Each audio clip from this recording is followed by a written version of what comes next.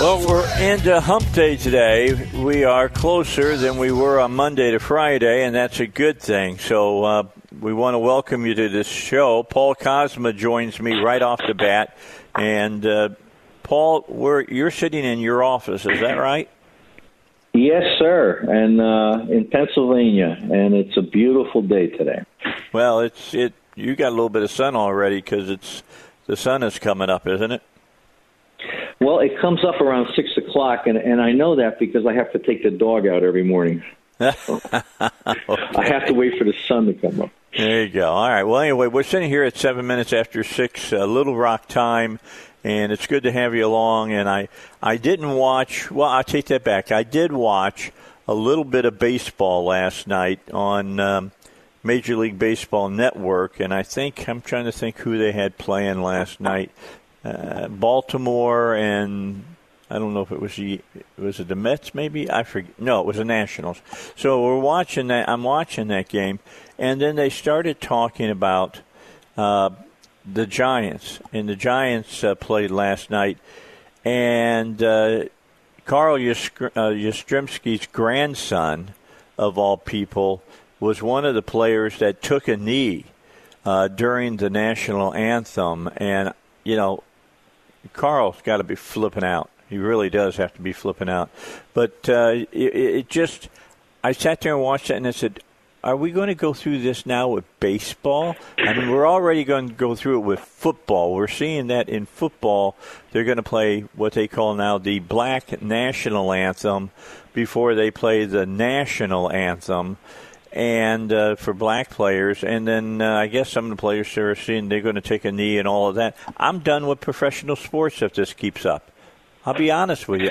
I mean, it's only because they're in America that they can even do what they're doing, and it drives me just absolutely crazy. Now, Paul is a Mets fan, and I know he's a hardcore Mets fan, just like I'm a hardcore Cubby fan, and I got to tell you, I'll put it aside. I can walk away from it. It's no skin off of my nose, as my dad would say, and I'm just I'm really disgusted with this.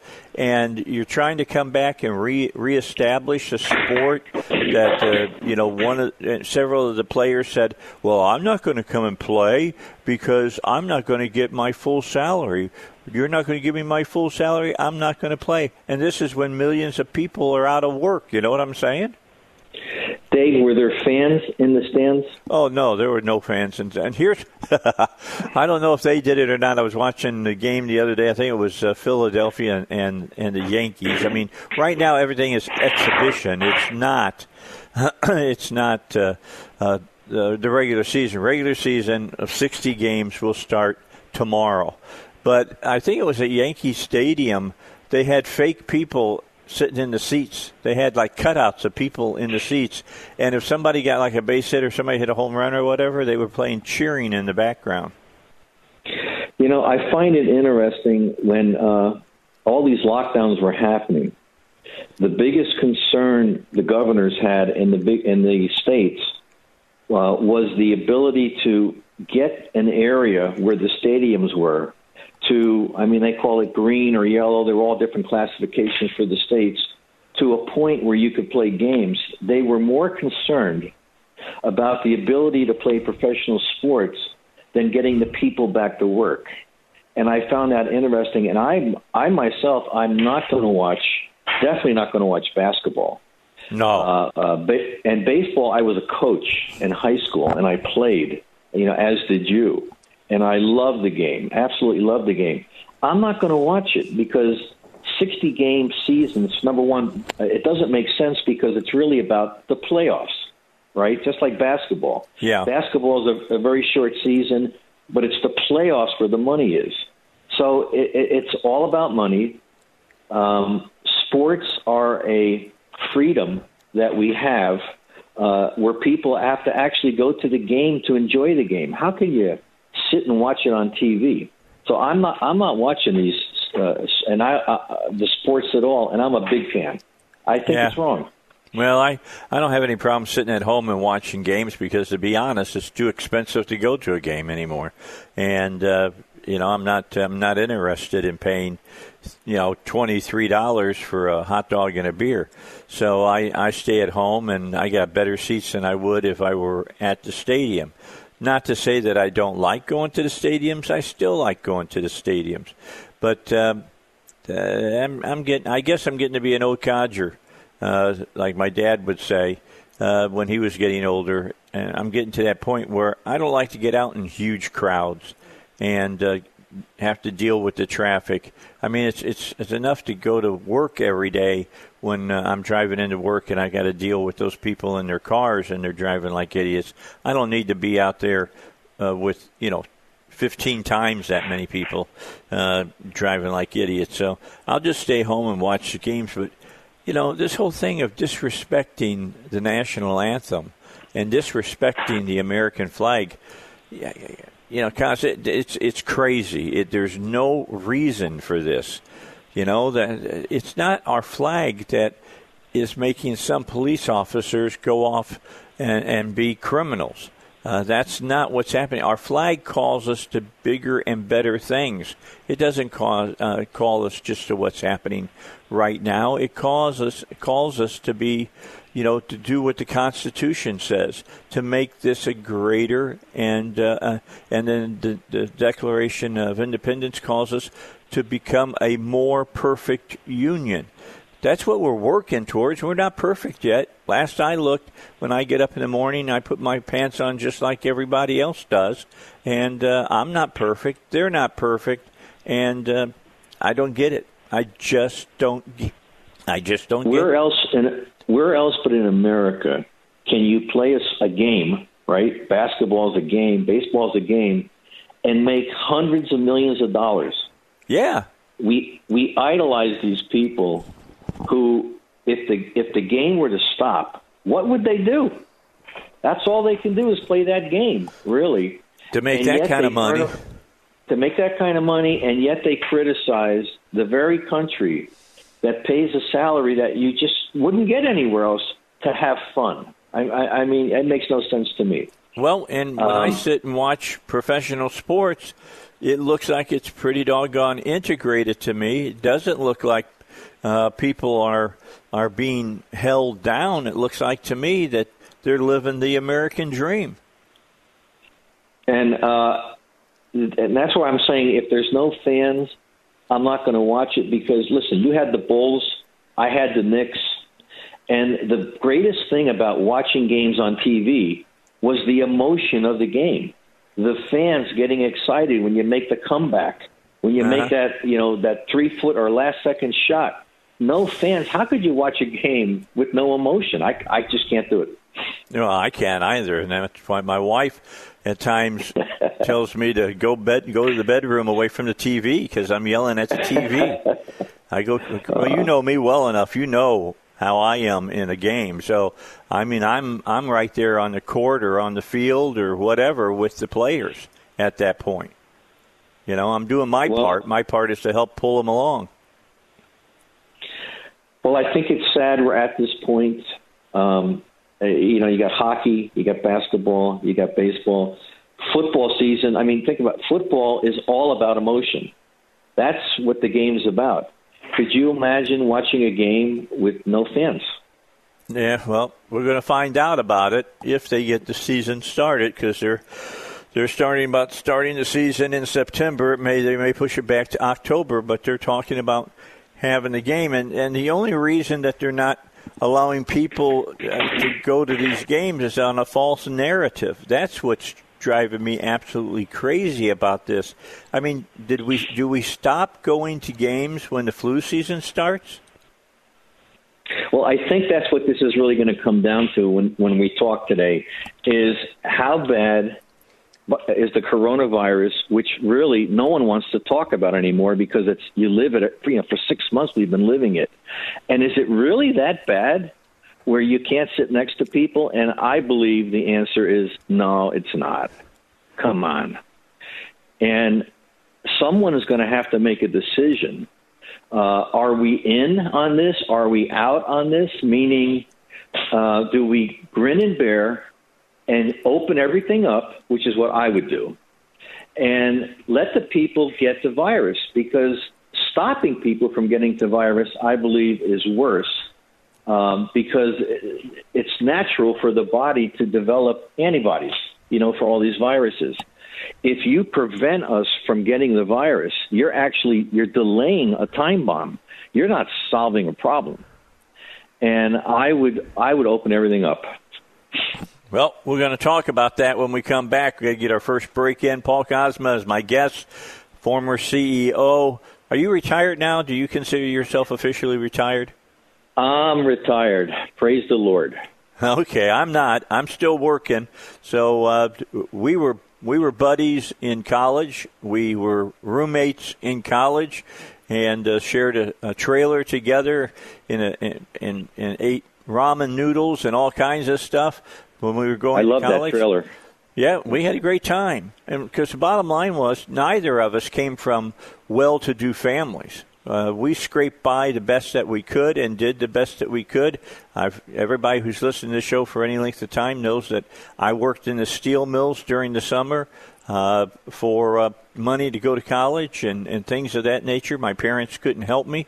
And, here I am on the other side and doing what I love and still doing it and want to continue doing it. Although I have to say, when I look out on the America I look on today, it ain't the America that I remember so well when I was in my 20s and 30s. We'll come back. We'll talk more about this. Paul has information. He's going to take the numbers that are coming out from the CDC and from John Hopkins and some other people and tell you about some truth that the mainstream media is not telling you. That's all coming your way in just a moment here on the Dave Elswick Show, 101.1 FM, The Answer.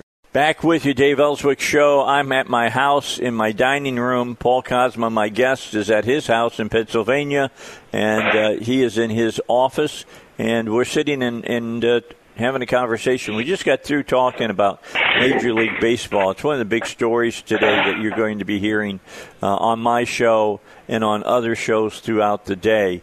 And I'm sure Russia have something to say about it, as will Hannity this afternoon. So stay to see what they got to tell you as well.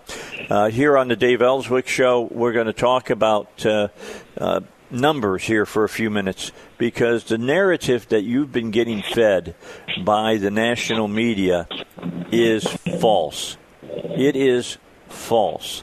And it even goes so far, I got to say, the local media here in Little Rock, they give you the numbers, but what they don't do is put them into context, and that's why I have Paul on. Paul is a great mathematician. He's been that ever since I have known him. Whenever we'd sit down and talk, we'd be talking about what the numbers are and things of that nature. I mean, I'm sure that he loves baseball, but he likes that they've moved more and more towards analytics because he likes numbers. Numbers, he'll tell you, don't lie. Now, I will always say numbers don't lie, but liars figure. And so we've been seeing that going on for a while. So bring us up to date of what you've been following here, Paul, dealing with the COVID-19 virus. We got more people, they say, getting the virus, but what they fail to mention in the context is that they are testing more and more people. So if you test more and more people, you'll find more and more people who have the virus. Am I wrong? No, you're actually right. And what I've done is I'm going to focus on the United States as a whole. Okay. And go through the numbers. And for the people listening, I hope it doesn't sound confusing. I know when you're speaking numbers, sometimes it's hard to understand. But what I did was, at a very high level, I went to Worldometers, John Hopkins, and I got daily numbers on cases, deaths, and testing. And that took hours because these numbers are not easily readily available. And you have to find them, dig them out, write them down one by one, put them in a spreadsheet to see what it even means.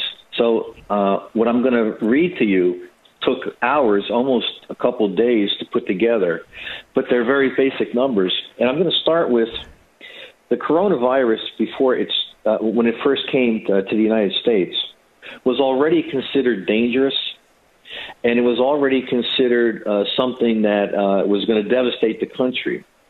So they were looking at the media. I'll say the media when I say they, but the people were looking at rises or spikes in three categories: cases, deaths, and testing, and have trained and conditioned the American people to think every time the number goes up, it's a bad thing. Right. And I think that's the problem. Now, in the beginning, it appeared to be a bad thing because we thought that the mortality rate was very high. Now it's not. So just, Dave, I gave you a short link. I don't know if you're going to look at it or not, but I gave it to you anyway for the data for the United States. I'm going to follow it. I'm going to follow along with you talking, just like my listeners. Okay, good. So when you look at the cases in the United States, starting on March 14th, so I have 18 weeks of data from the very beginning when it started. As the cases grew up until April 4th, we were doing 200,000 cases a week. And you have to understand that when a number sounds big, if you're conditioned to think the bigger the number, the bigger the problem. That's what's happened. And from April 14th to June 6th, the cases actually dropped. They trended down. Remember when everyone was saying we have to get the cases to a certain number before we could open things up? And the question is, why is that even important? And then from June 6th to July 11th, 1, 2, 3, 4, 5, 6 more weeks of data, the cases have spiked. We're now doing almost 500,000 cases a week, 500,000 cases a week, where we were down to 200,000. So the media has made that seem like it's a horrible thing. And when you look at the deaths, what's very interesting is the deaths on April 11th were at 14,000 a week. And now, coming into the May 30th to July 11th time frame, for the last 7 weeks, we've been below 6,000 deaths a week, period. But we've got a whole lot more people, supposedly, that have caught the disease. Okay, so what I did was, I mean, for this data to really make sense, you have to have a relationship between the cases and the deaths.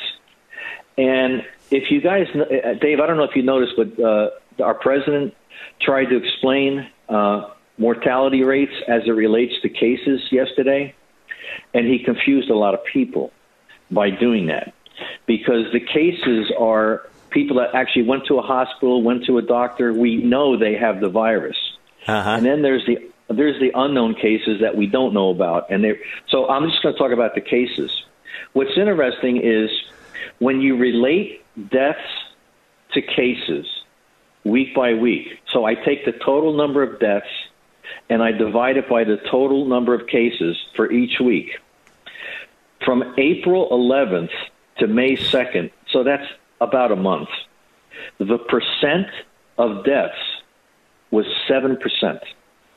All right. And when you think about it, when the Spanish flu hit, and it went across all age groups, young, old, didn't matter, it was 10%. So everyone is so 7% is a high number, is what I'm driving at, and everyone is thinking, well, if it's 7%, we're going to lose millions and millions of people. But what happened is from May 2nd all the way till now, it's dropped every week, the percentage. And it's a death to case percentage, Dave, if you ever look at get a chance to look at the graph. Okay, so what's interesting is today and for the last 3 weeks, the death to case percentage is now 1%. So as the cases have gone up, the deaths have stayed the same. It's less than 6,000 every week, so it's relatively the same. All right, I need to tell you and say, hold on, and let's pick this up in just a moment. We've got a hard break we got to get to. We got the news, and that's coming up right now. All right, let me get you set up. If you just joined us, you're going into work early this morning or whatever, Paul Cosma is on. Paul is my little brother from fraternity. Don't let that discourage you from listening because he is a first-class mathematician. He's been the CEO of a couple of companies during his lifetime. He's retired now, which has given him the time to sit down and ferret out the numbers that we need to hear about so that we know really how bad is the COVID-19 quote epidemic going here in the United States. Does the governor of the state of Arkansas have real reasons for making everybody wear a mask? We're going to get into that in just a few moments as well. But right now, Paul he's already talked about the spike of the number of people who are showing that they have the virus. Now he's talking about deaths and how deaths have not gone up with infection. They have gone down with infection. It went from, I think we said, at a high of 7%, which was about 3% below the Spanish flu at the turn of the 20th century, which killed millions. And so they thought that's what we were in store for here in our country with COVID-19, to the point of we're at 1% now, just about 1%, which is just about what the regular flu that you deal with every year is. So, Paul, I'll let you pick it up from there and take us through the rest of these numbers.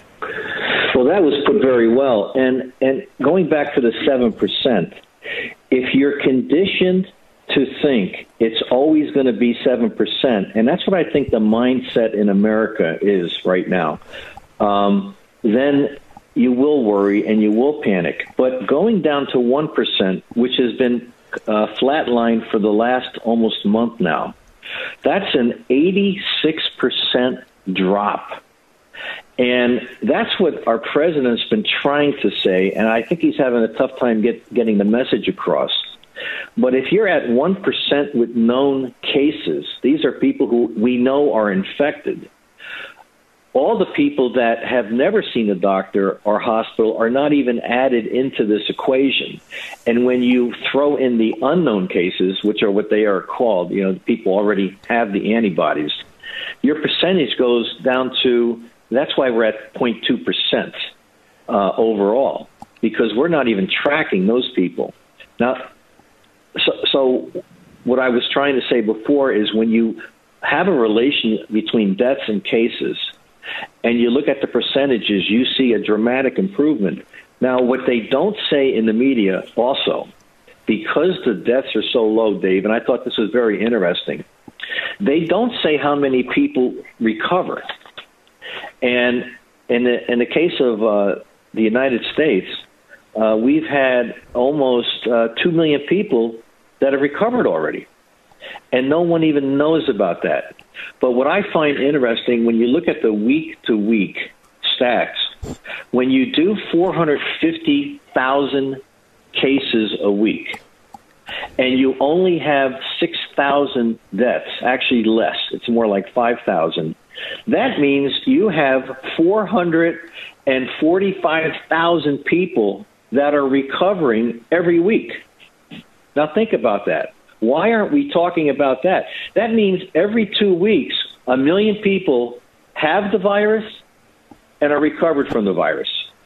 And that's what we really should be doing in the United States. We shouldn't be stopping people from getting it because it's very, very mild. The more people that get it, the more people that recover, And you're right, Dave. It's like the flu. That's what happens when you have the flu. I mean, think about it. Kids go to school. Someone has the flu. What happens? Everyone gets the flu. We're stopping what's natural for the human body to develop the antibodies to fight this virus. We're making the problem worse. Well, if we're going to try to cut deaths, I mean, and it seems like to me, number one, Americans have a problem with death because everybody thinks they're going to live forever, and that's not the case. Death is the one constant that we know everybody is going to meet. It's the great equalizer. Everybody dies. But here's the point that we all have to come to. We have to understand, okay, so we can't stop death, so let's find the most vulnerable part of the population that needs the most help during this time, and let's keep them safe. And from what I've read, that's people that are in their 80s, not in their 60s, in their 80s. People who are 80, 85 years old, they get this stuff, and because their immune system is weak and things of that nature, they already have other diseases. They die from this this flu that's out there, this COVID-19. So we want to do everything we can to make sure they know how to stay safe. But that's not what's going on. And that being the case, 65 and older are 85% of all the deaths in America, actually in the world. So, and 40 and less, so 40 years of age or less, the deaths are almost non-existent. So, and you think about it, most of your people, your working class, 40, I know it goes up to 55 and 60, but we're penalizing all the people that if they got the virus, either they wouldn't know about it, 80%, it's so mild they don't even know they have it, or they have it for a week. Like when you have the flu lasts 1 week to 2 weeks. We're stopping all these people who have nothing to fear, and that's like the baseball games with no crowds. Why not? Let the crowds be everyone up to 45 years of age, okay? And above that, come at your own risk. People aren't going to die going to a game. We're stopping things that we shouldn't be stopping because we're using the numbers of people that are 65 and older and saying that's consistent across all age groups. The only flu that was like that was the Spanish flu. And if that were the case, by the way, this would be a serious problem, but it's not. Yeah, and you would be talking about shutting everything down for a long period of time, and it would be an ugly situation, to be honest. Let's all remember that the reason they wanted us to stay at home at the beginning was not because of death. They wanted to flatten the curve so that the hospitals didn't get inundated and flooded with what they thought was going to be an inordinate amount of cases. That's why they did what they did. Flattened the curve. Does everybody remember that term? You heard it for a long time. You're not hearing that anymore. You're really not hearing that anymore. And what's wrong with having hospitals overflowing? Think about it. Had we done nothing and just let it take its course, because the mortality rate is so low, we would have been past it already. It would have been done. Well, what we're trying to do is actually not normal for nature. We're trying to prevent people from getting something they're going to get anyway. And the logic, with the hospitals, they built temporary hospitals. That's what they did in Europe. So you grin and bear for a couple of weeks, and then you're past it. We haven't gotten past this thing yet. We've made it worse by preventing it. You know how many tests we do a week now in the United States? Because the other argument was we don't do enough tests, right? Right. And in the beginning, it was pitiful. Okay, we now do over 5 million tests a week. There's 330 million people in the United States, and that number keeps on growing. If you look at that graph, tests per week, it's just a straight line going straight up. Okay, and by the way, that's a good thing, because the argument used to be we don't do enough tests, so we can't isolate the spikes. Now we do 5 million a week. So I guess my point is we're doing everything we have to do. The deaths are still low. You think about 5 million a week. How many deaths? 6,000 a week, 5 to 6,000. That says we're not in a serious problem that people are saying we're in, and yet we're acting. And this is the part that concerns me, like we are. Right, I understand. All right, we got to get another break in, Paul. Sorry, but I got to pay for the show.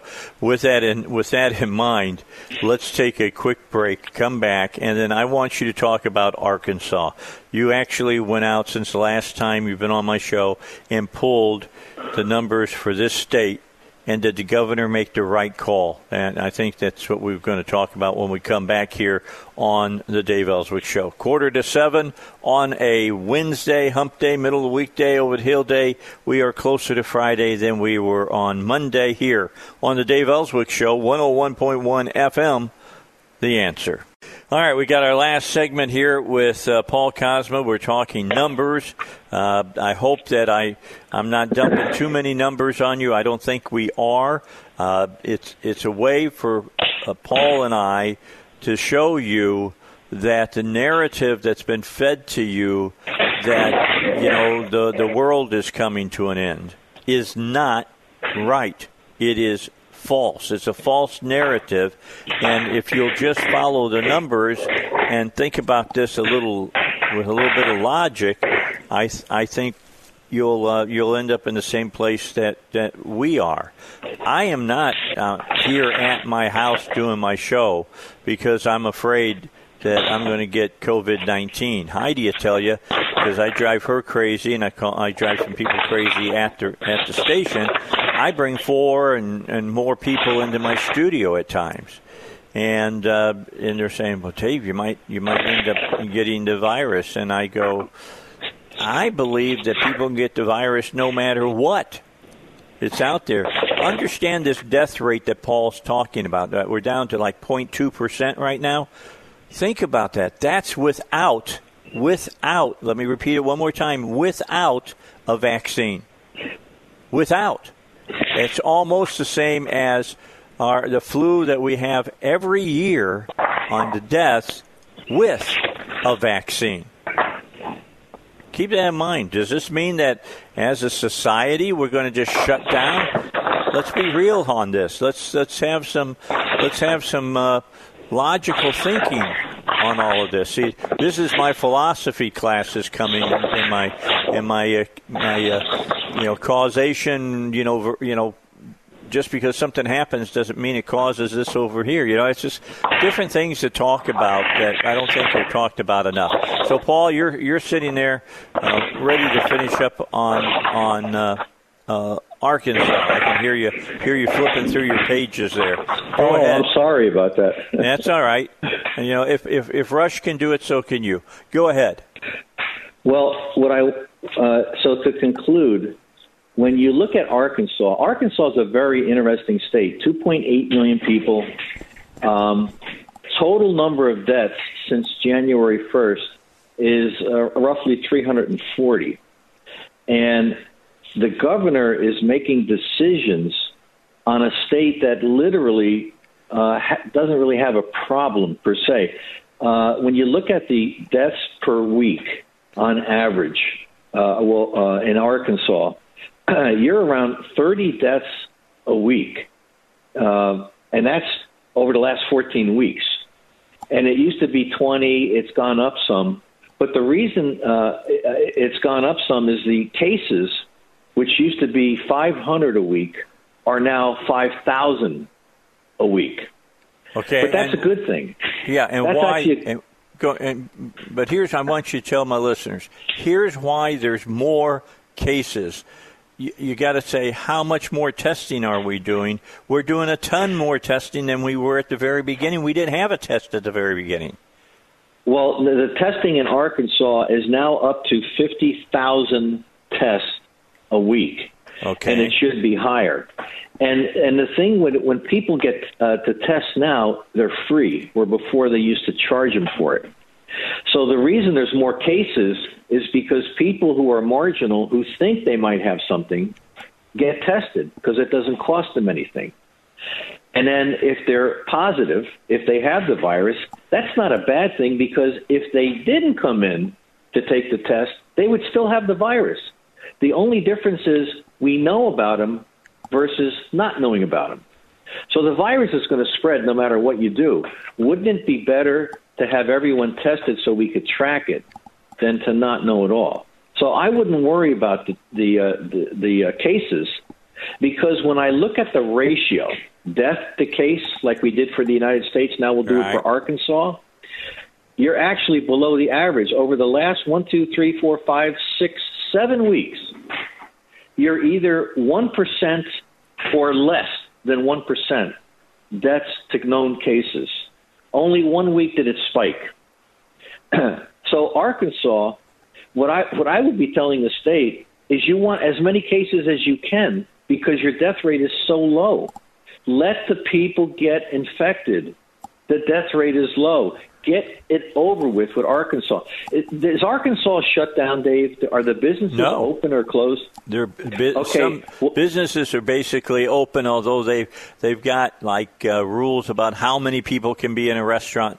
Now they got it so that you got to wear a mask when you go in a restaurant until you sit down, and they put water in front of you, then you can take your mask off. It's the most ridiculous thing I've heard. Okay, but I would give the governor of Arkansas credit, where one of his jobs is people safety, economy, health. There's things that the governor is supposed to do. I would at least say he has balanced it by not shutting down the state. Well, so yeah, you gotta give we him credit. Talked about how good he had done through the beginning of this. It was only till Monday that he said it's a requirement to wear a mask in public. I think it'd be nice if you could talk to the governor and ask him why is he doing it, because the numbers actually say he doesn't need to. He's concerned, and I give him credit for that, but he's probably overreacting with the mask. And but I got to give him credit for he's kept the economy open and operational. A lot of states have not. Yeah, but you're right. But what I say to Arkansas in closing, your numbers look fantastic. Your death-to-case ratio is fantastic. Your cases are going up, and you want that because that means people are getting tested. Everyone in Arkansas, everyone should get tested to see if you have it or not. Don't be afraid of the numbers. If you have it, it'll be gone in 1 or 2 weeks. It's mild. Go do it. Well, the other thing I would say is for the people who say one death is too many, are you out of your mind? Death happens. That may be harsh for some people to hear, but everybody who's listening to this is going to die. Everybody who eats pickles is going to die. Should we take pickles off the market? The answer to that, of course, is a resounding, of course, no. Everybody who's driving a car that's listening to the show today are going to die sometime. Does that mean we got to quit driving cars? Of course not. You got to put this stuff in perspective. You've allowed fear to dictate your reasoning, and you've got to stop doing that. Hey, by the way, Dave, driving cars, that's an interesting, I'll just jump in really quick. Listen to this. Driving cars, you have 3 times a greater chance of dying driving a car, 0.6%, than you do dying from the coronavirus, 0.2%. And you're right, and we don't stop driving cars. Now, we need to all start walking again, riding horses. Yeah. I'm just saying, it's fear, Paul. Everybody has gotten so freaked out, they're making bad judgment calls because of fear, and that's what fear does to people. Hey, thanks for being with us today, brother. I appreciate you. You always bring something good to the table. I was asked by Heidi, you went to the Johns Hopkins University to get numbers, and what was the other place that you went to get your numbers? Worldometers. If you go to Worldometers, you can actually look up daily information. So I went to 2 very reliable sources for this information. Okay, I'm going to put those links on my Facebook again today for all of you who say, "Oh, he's bending the numbers." No, he's not. No, not me. Yeah, he's giving you the numbers, and you don't like what you're hearing because you're living in fear. I'm just telling you. That's where it's at. I mean, I've seen people saying, I'm dropping people from my Facebook because they don't believe exactly the way I believe and how I take the context of numbers out of context. Paul, thanks a lot. I appreciate you, brother. Thanks, Dave. We'll talk to you later. Paul Cosma here on the Dave Elswick Show. Little brother's done good, I've got to tell you. We had a lot of great people went to Morehead State University. With that said, let me remind you when we come back, it will be Congressman French Hill joining us from Washington, D.C. on the Dave Elswick Show.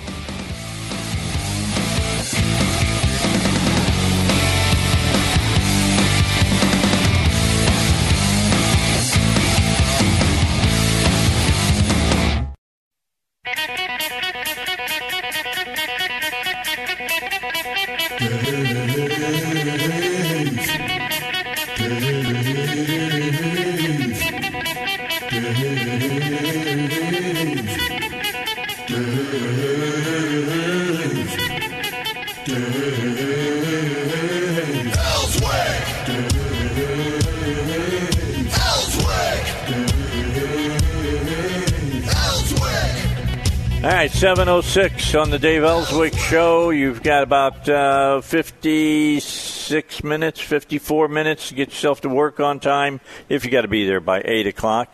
A lot of things have changed over the last few weeks as far as that goes. So we will have some time here this hour to deal with some big issues. First of all, joining us from Washington, D.C.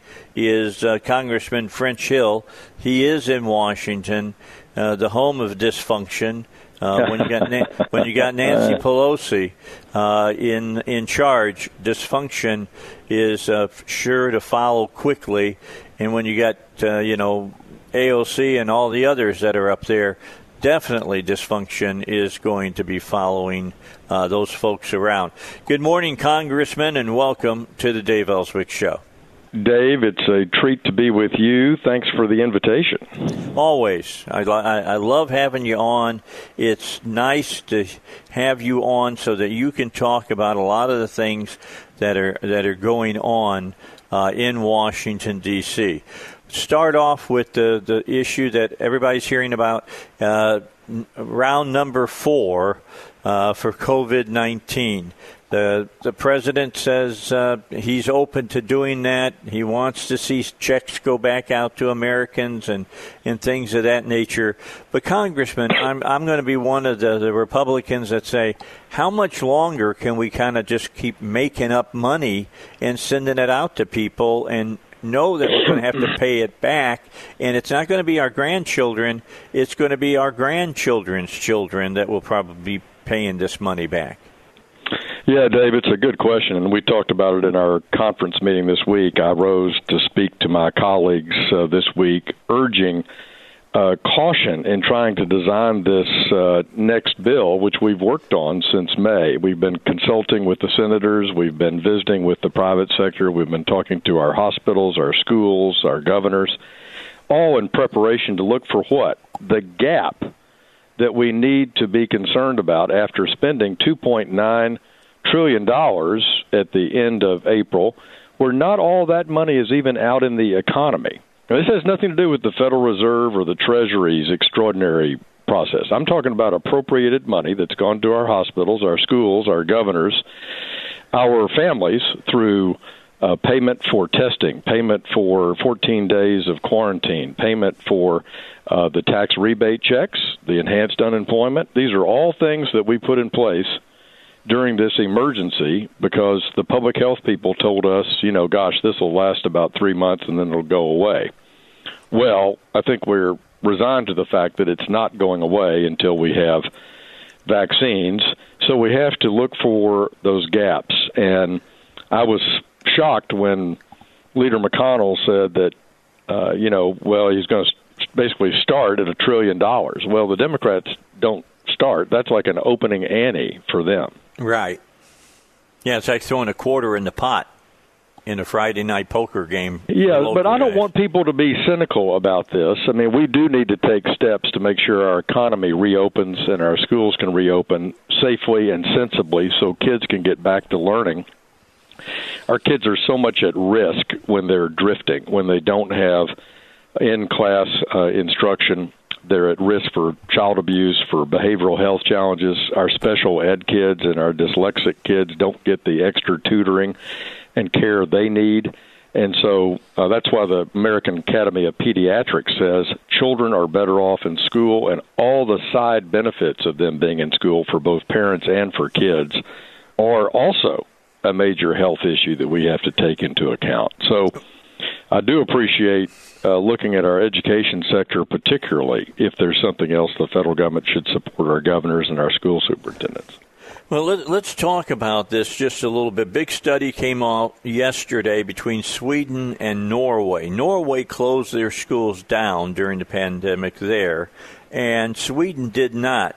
And when all was said and done, the final look at the numbers showed that both of them had the exact same amount of people who came down with the disease and a death rate as well.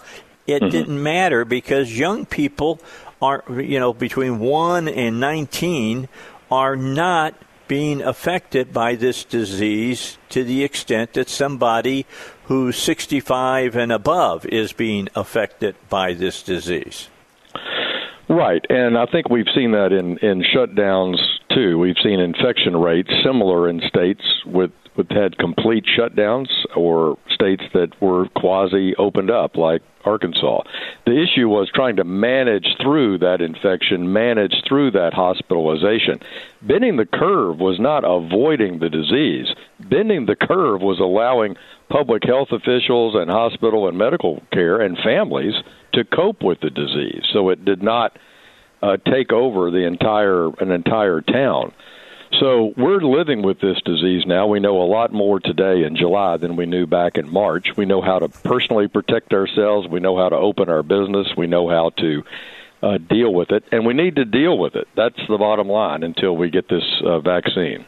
Well, we know people are going to still get this disease, Congressman, and I'm of the belief that if you're still going to get the disease, there's a chance that you're going to get there's a chance. I want everybody to understand there's a chance, and sooner or later, the herd mentality says everybody will have had the disease.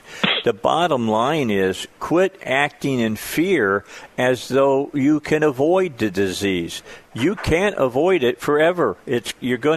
Everybody, I don't know of anybody I've ever talked to haven't had the flu at least once. Yeah, I mean, this is we're learning so much more. We got over 3 million people in Arkansas. We've got just over 30,000 cases right now, and we've had just under 400 deaths. And we're doing testing at better than probably more than half the states. Our testing, we need to speed up the turnaround. That's something we're trying to help the governor on, but we are getting testing. We're at 15,000 per 100,000 now. That's in the top quartile of states testing. Proud of that effort. And we just need to tell people to not be living in paralysis here. If you have comorbidities, or if you're over, certainly an older person, or live in a congregate living setting, you should be very attentive to how this disease spreads. But I don't want our families to be in paralysis here. We want to work collectively, starting at the family unit, to the work, to school, to learn to live with the disease. And we do that by wearing a mask when we can't socially distance and using proper hygiene.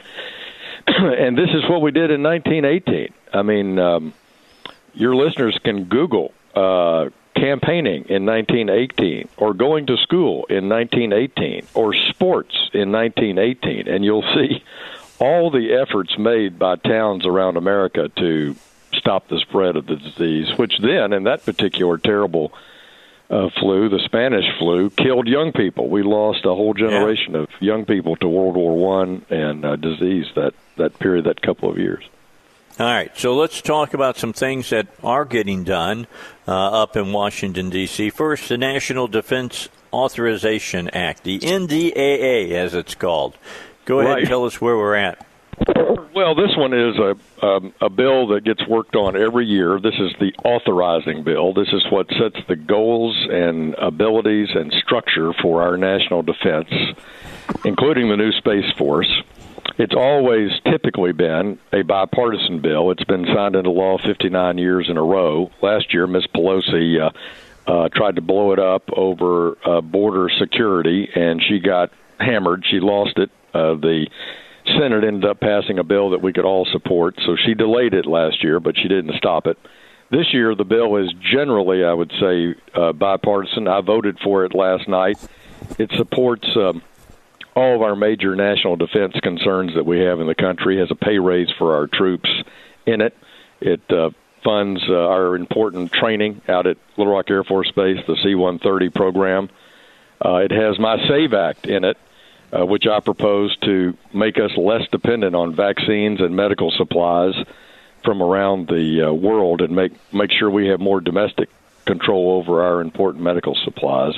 So the bill's got a lot of good things in it, and I was pleased to support it. All right. That's a good piece of legislation. Like you said, it's done every year, and it has to do with national defense. Was just a side question before we go to our first break. How did things change in that Authorization Act for our defense dealing with China? Well, that's a very good question, and it has a couple of key issues in there. First of all, it barred federal employees from ever downloading TikTok. I got a big kick out of that on any government-issued device, so that's sending a message. I thought that was good.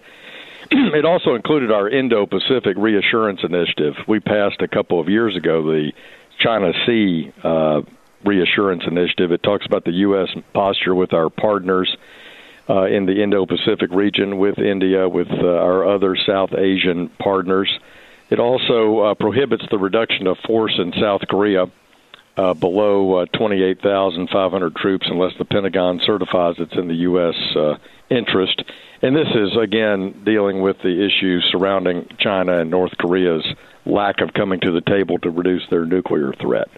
So there's some key issues in there on China, in addition to what I discussed on the medical supply chain. All right, when we come back, the Great American Outdoors Act, I'll ask you about that. And then you wrote an op-ed for the Arkansas Catholic magazine or paper. We'll ask why you did that when we return. Our special guest is Congressman French Hill from District 2 here in Central Arkansas, and he's on the Dave Elswick Show. Don't forget about PI Roofing. PI Roofing is ready to take care of any problems you have with your house on your roof. They started off just as a husband and wife team, and they would drive through the neighborhoods, and they could look at the roofs and tell which roofs of which houses had probably some problems, had some leaks. And they picked up the moniker of the roof leak detectives, and they still carry that with them, and you wear it as a badge of pride, because when they come and you call them and they come out and walk your roof, they will identify all the problems that you have with your roof, if you have any.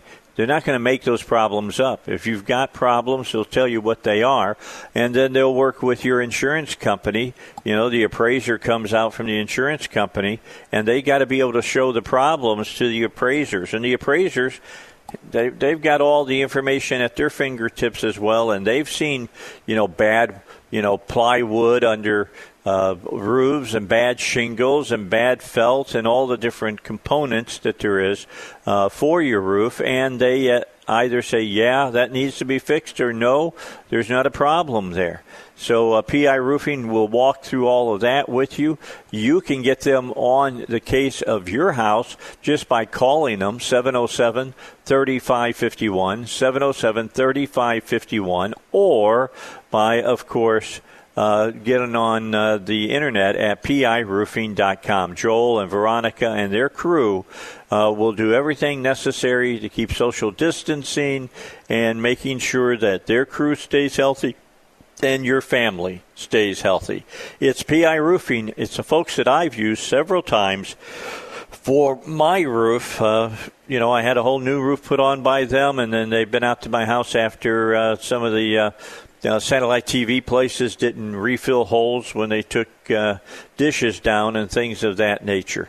It's PI Roofing, 707-3551 or piroofing.com. 23 minutes after 7, and our special guest is, of course, our congressman from District 2, French Hill. Good to have him with us, and we're talking about what's going on up in Washington, D.C.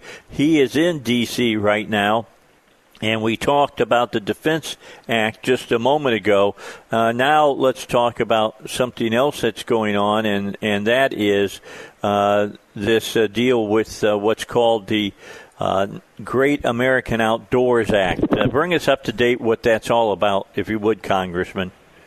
Well, for years, Americans have treasured their national parks and their wildlife areas since they were first initiated back under Theodore Roosevelt and early 20th century leaders. And people love traveling to them, but if you go to Yellowstone or if you go to Yosemite or go to Hot Springs, Arkansas, or even the Buffalo National River, you'll see there is a maintenance backlog of structures and roads and bathrooms and facilities for visitors. And so this bill resolves that issue. 70% of the Great American Outdoor Act will go to repairing those backlog maintenance issues out in our national forests and national parks.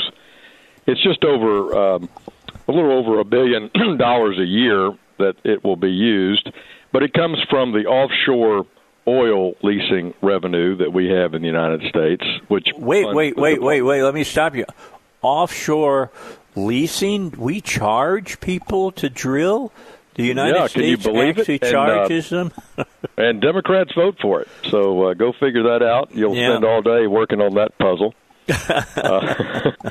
But the extraction of natural resources on public lands goes back to the taxpayers of the country. The exact intent of our Interior Department and the Congresses of way over 100 years ago that said the American people would reap the results of careful stewardship of the land.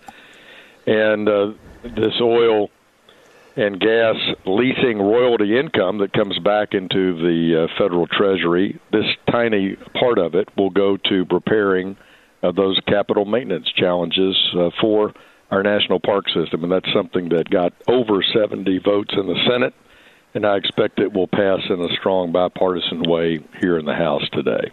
All right, that sounds fantastic. Last thing I want to talk about is this op-ed that you wrote for the Arkansas Catholic, and China is back on the front burner again with us.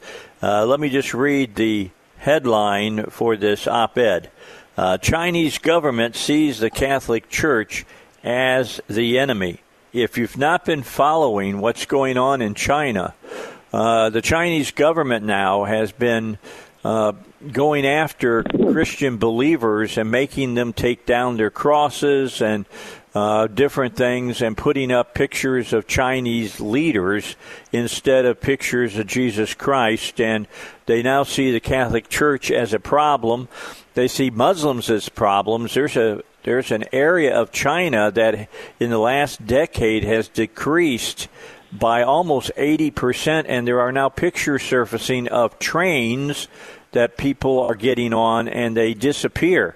And I'm telling you, Congressman, China ain't what it was 30 years ago. They had some. They were given freedom of religion to some extent. Not anymore. No, their openness is over. And many Americans know about their persecution of the Dalai Lama and in Tibet. They've read recently about the Uyghurs, the Muslim population in the western part of China that's now being trained to relocation and retraining camps. Mm-hmm. And that sounds awful familiar. Oh, yeah. And the New York Times, as much as I despise the New York Times editorial page, their international reporting on this is shocking. They've gotten pictures out. They've gotten eyewitness accounts. and you'd think you were reading about something in 1942 in Poland or Germany. It's appalling.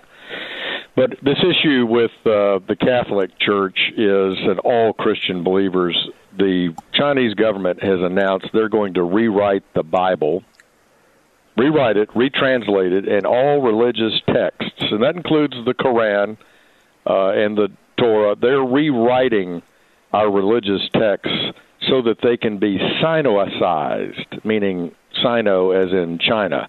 They want to remove anything that's offensive to the state or to the Chinese Communist Party. And this is going on openly now. And I hope that the Catholic Church will be a leader among Christian faith communities at opposing this and being outspoken against it. And that was the reason I wrote the editorial. Yeah, well, rightly so, and thank you for writing that and for your being, and let me use a current term, being woke to this particular subject, because it sure looks to me like we're repeating history in China that went on in Nazi Germany. So it's something to keep our eyes peeled and open about. Well, we should all we'll keep our eyes peeled on all offenses to people's ability to exercise their freedom of religion, whether it's here in the U.S. or around the world. And I appreciate you, Dave. Thank you very much, Congressman. You have a great day in Washington, D.C. All right, Congressman French Hill here on the Dave Elswick Show. I promise you, next week we'll do an hour on this. It is very, very disturbing what's happening in China. And just because it's happening, for the most part, to Muslims, although the Christians are being persecuted, the Muslims look like they're being shipped out and being done away with. We'll talk about that next week. I need to get some special guests on for that, so I'll set it up. All right, time for Rush. Let's get to Rush. He's got his minute update for us here on the Dave Elswick Show. All right, we continue Dave Elswick Show. If you need to be at work at 8 o'clock, you got 25 minutes to make it there. 7:35 right now on the dot here in central Arkansas. Looking at temperatures around the area. Let me give you some of those so that you'll have them. As we look in Cabot, it's 77 degrees right now. In Little Rock, as I bring up my material here, we're looking at about 78 degrees. With the heat indexes that are out there right now, the real field temperature in the central Arkansas area is in the mid to upper 80s, and by the end of today, we'll be around 100 degrees by the end of the day. Those thunderstorms you heard Melinda Mayo talk about coming in the evening, towards the evening, about 25% today. That's typical for us here in Arkansas. You get about 25% chance of a thunderstorm, of a pop-up thunderstorm every day, just because of the high humidity in our area. Tonight, they're saying that our chances of a thunderstorm early on before 9 o'clock is about 55%, but they're saying that the amount of rain is only about 0.5 of an inch. So not a lot of rain getting out here, but I kind of want a little rain because it's getting kind of dusty because it's been dry so much, but I don't want to have a lot of rain. You know, I'm real picky about this for Dave Elswick's weather. During the day, I like to see it sunshiny. If it's going to rain, let it do so after the sun goes down, as far as I'm concerned. All right, so I got a piece that was sent to me from Wayne Beach. And you know Wayne was on with me on Saturday at the Arkansas GOP state convention. And here's what's been going down, just so you'll know. Everybody is, I'm not going to say everybody, a lot of people are concerned because they say there's too many people that are getting the COVID-19 virus. I don't feel that way. The mortality rate is low on this. I mean, if it was 5%, I would be saying, wow, yeah, go out and buy yourself, what is that, an N95 mask or something, so you don't have to worry about it. And that's hard to get a hold of because they just want healthcare workers to have it, so that it really does you some good. But the bottom line is this. Most people are living in fear right now. There's a lot of people living in fear. I see it on Facebook. I see people saying, telling their fellow, friends on Facebook, you're not wearing a mask, you don't care about other people, you don't care about elderly people, and yada, yada, yada. And it's not true. It isn't true. So to make my point, I'm going to play this YouTube video for you. It's about 4 minutes long, and I want you to listen to it because you're breathing in tons of stuff every day. Stuff that can kill you, literally can kill you, microbes that can kill you. But we are wondrously made. Man is wondrously made. Bible tells us that. And we've all been given an immune system. And it does a great job of protecting you. So without further ado here, for you that are afraid of the COVID-19 virus, if that's the case, then you should live your life in a hazmat suit. I'm just being honest with you, because listen to this. Thanks to Brilliant for supporting this episode of SciShow. Go to brilliant.org/SciShow to learn more. Growing up, you may have heard that you can catch a cold in the rain. And it turns out there's some truth to that idea. See, pathogenic organisms, stuff like viruses and bacteria that can give plants and animals diseases, do rain down on us all the time, with or without the help of water. But the situation isn't so dire that you're likely to get sick from going outside. Yet. According to a 2015 study published in the Proceedings of the National Academy of Sciences, we may inhale thousands of microbes per hour when we're breathing in, quote, fresh air. These organisms come from almost anything you can think of.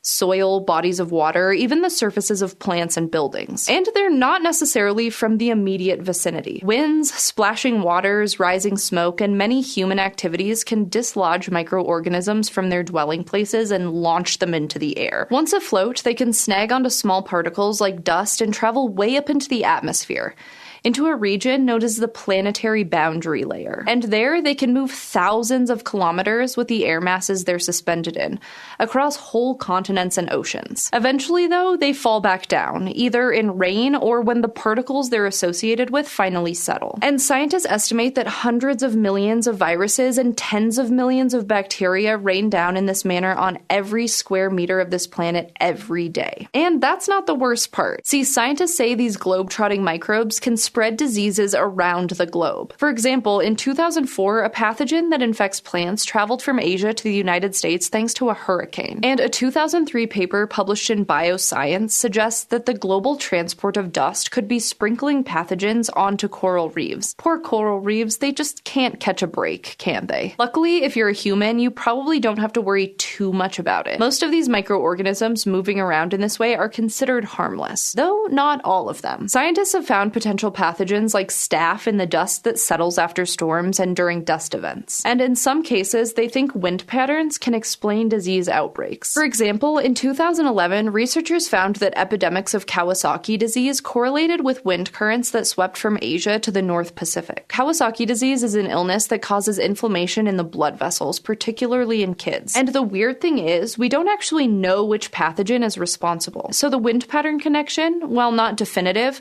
could be an important clue for medical researchers trying to better understand the disease. Also, even if there's no immediate link between human disease-causing pathogens and the billions upon billions of microbes falling from the sky every day, there could be soon. See, the whole situation is probably getting worse with climate change. Scientists think it's likely that even more dust and microbes will float into our atmosphere in the coming decades, thanks to things like increased desertification and more intense weather events. So while you might not catch a cold or other disease seized from the rain in the near future, the possibility is only increasing. Researchers have to use a lot of really complex math to figure out how pathogens move around in clouds and how that might change in the future. And that math is something everyone can learn with Brilliant.org. See, Brilliant offers dozens of courses that cover topics in science, engineering, computer science, and math. Their Differential Equations 2 course dives... All right, so there you go. All right.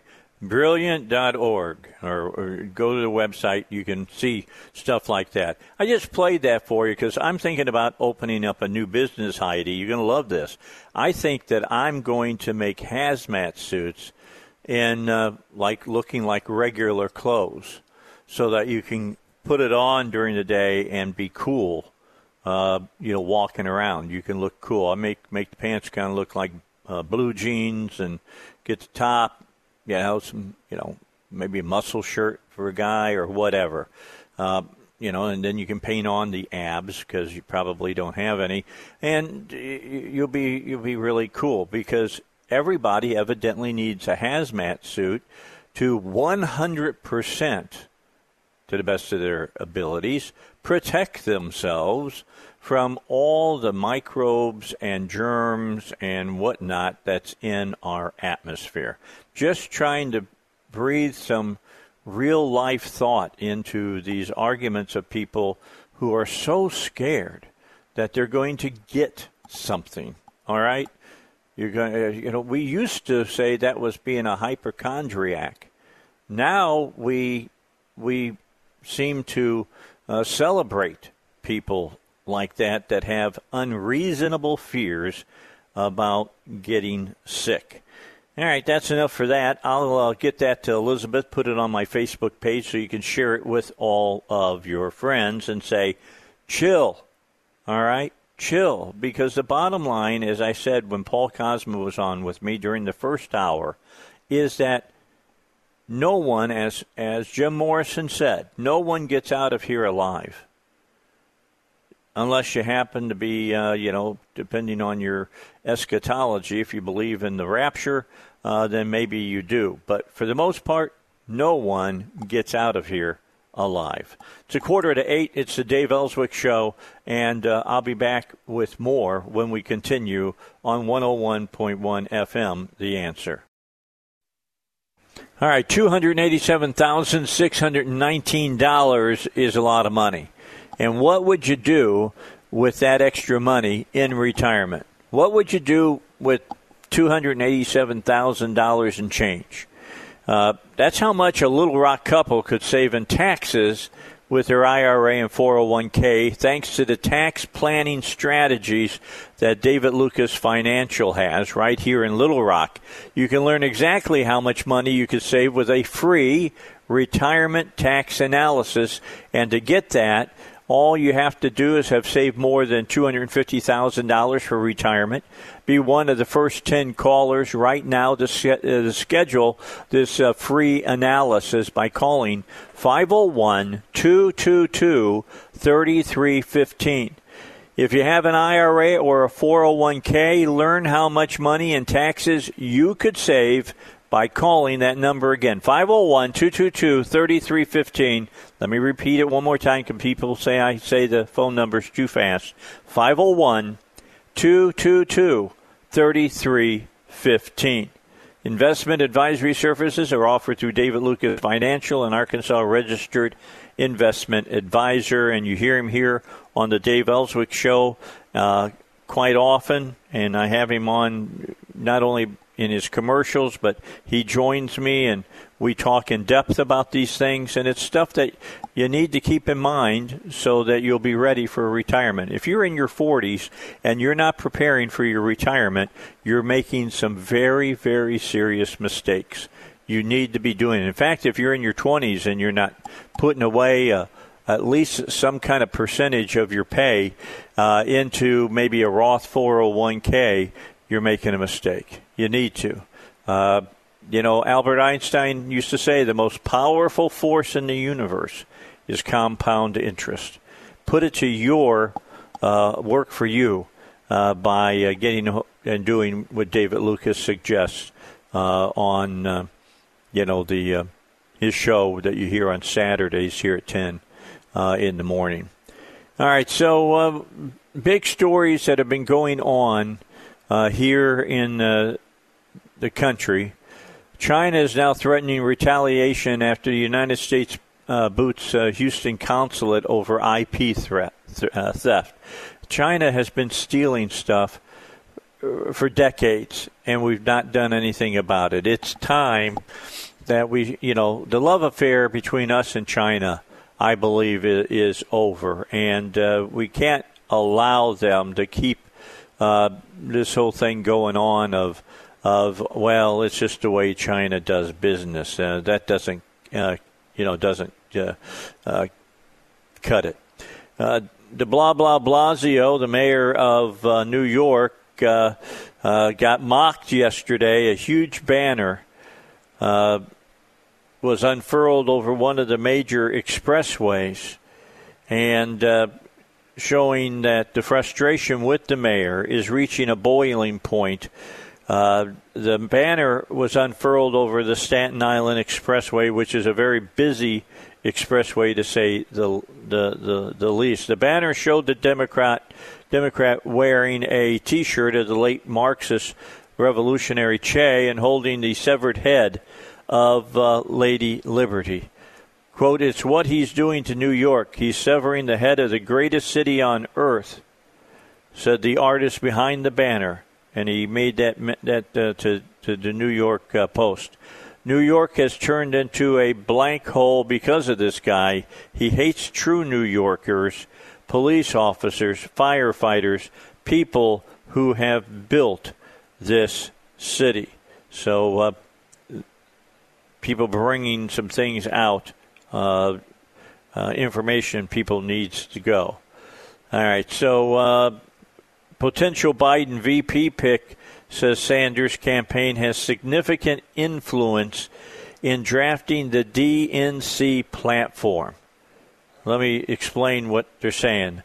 Atlanta Mayor Keisha Lance Bottoms, a potential vice presidential pick for presumptive Democratic nominee Joe Biden, who's in charge of drafting the party's 2020 platform, said yesterday that the campaign for former presidential candidate Bernie Sanders has a significant influence in writing the platform.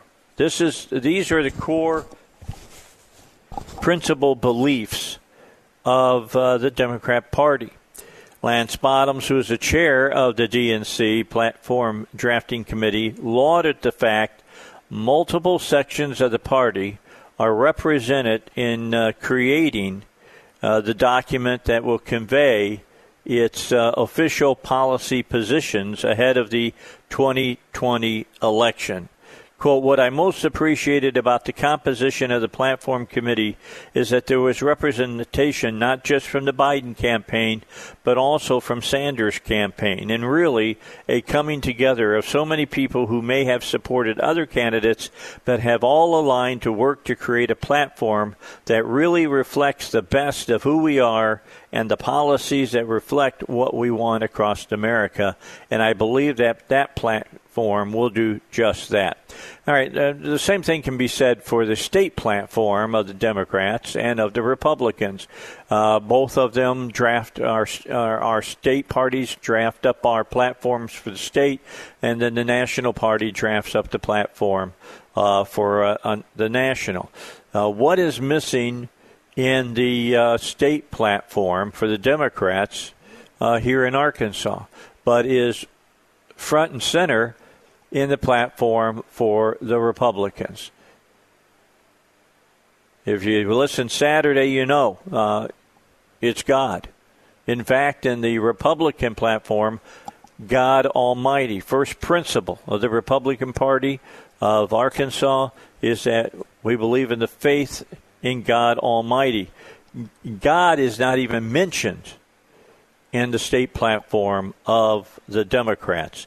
And if you're a believer and you're okay with that, I think you need to go back and check your belief system stuff as far as that's going on. A GOP senator urges the federal government to block taxpayer funds for states and cities allowing anarchy. And why wouldn't they? Why would we take taxpayers' money and pour it into Portland, Oregon right now? I think they should cut off all support to them right now. And do it with your state money that you got. If the people of the state of Portland or of Oregon want to put up with what's going on in Portland, that's up to them. But as a United States citizen, I say if you're not going to uphold law and order, you need to move on. And then finally, Human Health Secretary Alex Azar announced that there is a historic COVID-19 vaccine deal with Pfizer going on right now. There's going to be millions of dollars given to Pfizer to produce this vaccine as soon as the phase 3 testing is done. So it looks like we're going to be sitting pretty good with a vaccine here, maybe before the very end of the year. Because I have to tell you, I think that nobody on the side that are so scared of this thing are going to have any doubts that they're safe until a vaccine is out there. But they're not taking into consideration some important facts about that. Things like how many people will take it. You're not going to make people line up and inoculate everybody. I mean, during flu season, you're good if you're getting 50%. Just saying. You can't. It's not just going to go away. It's not going to happen. All right, Joe and Duck will be with me when we come back. The car guys, the gurus will be here. The Obi-Wan Kenobis of car repairs will join us on the Dave Elswick Show.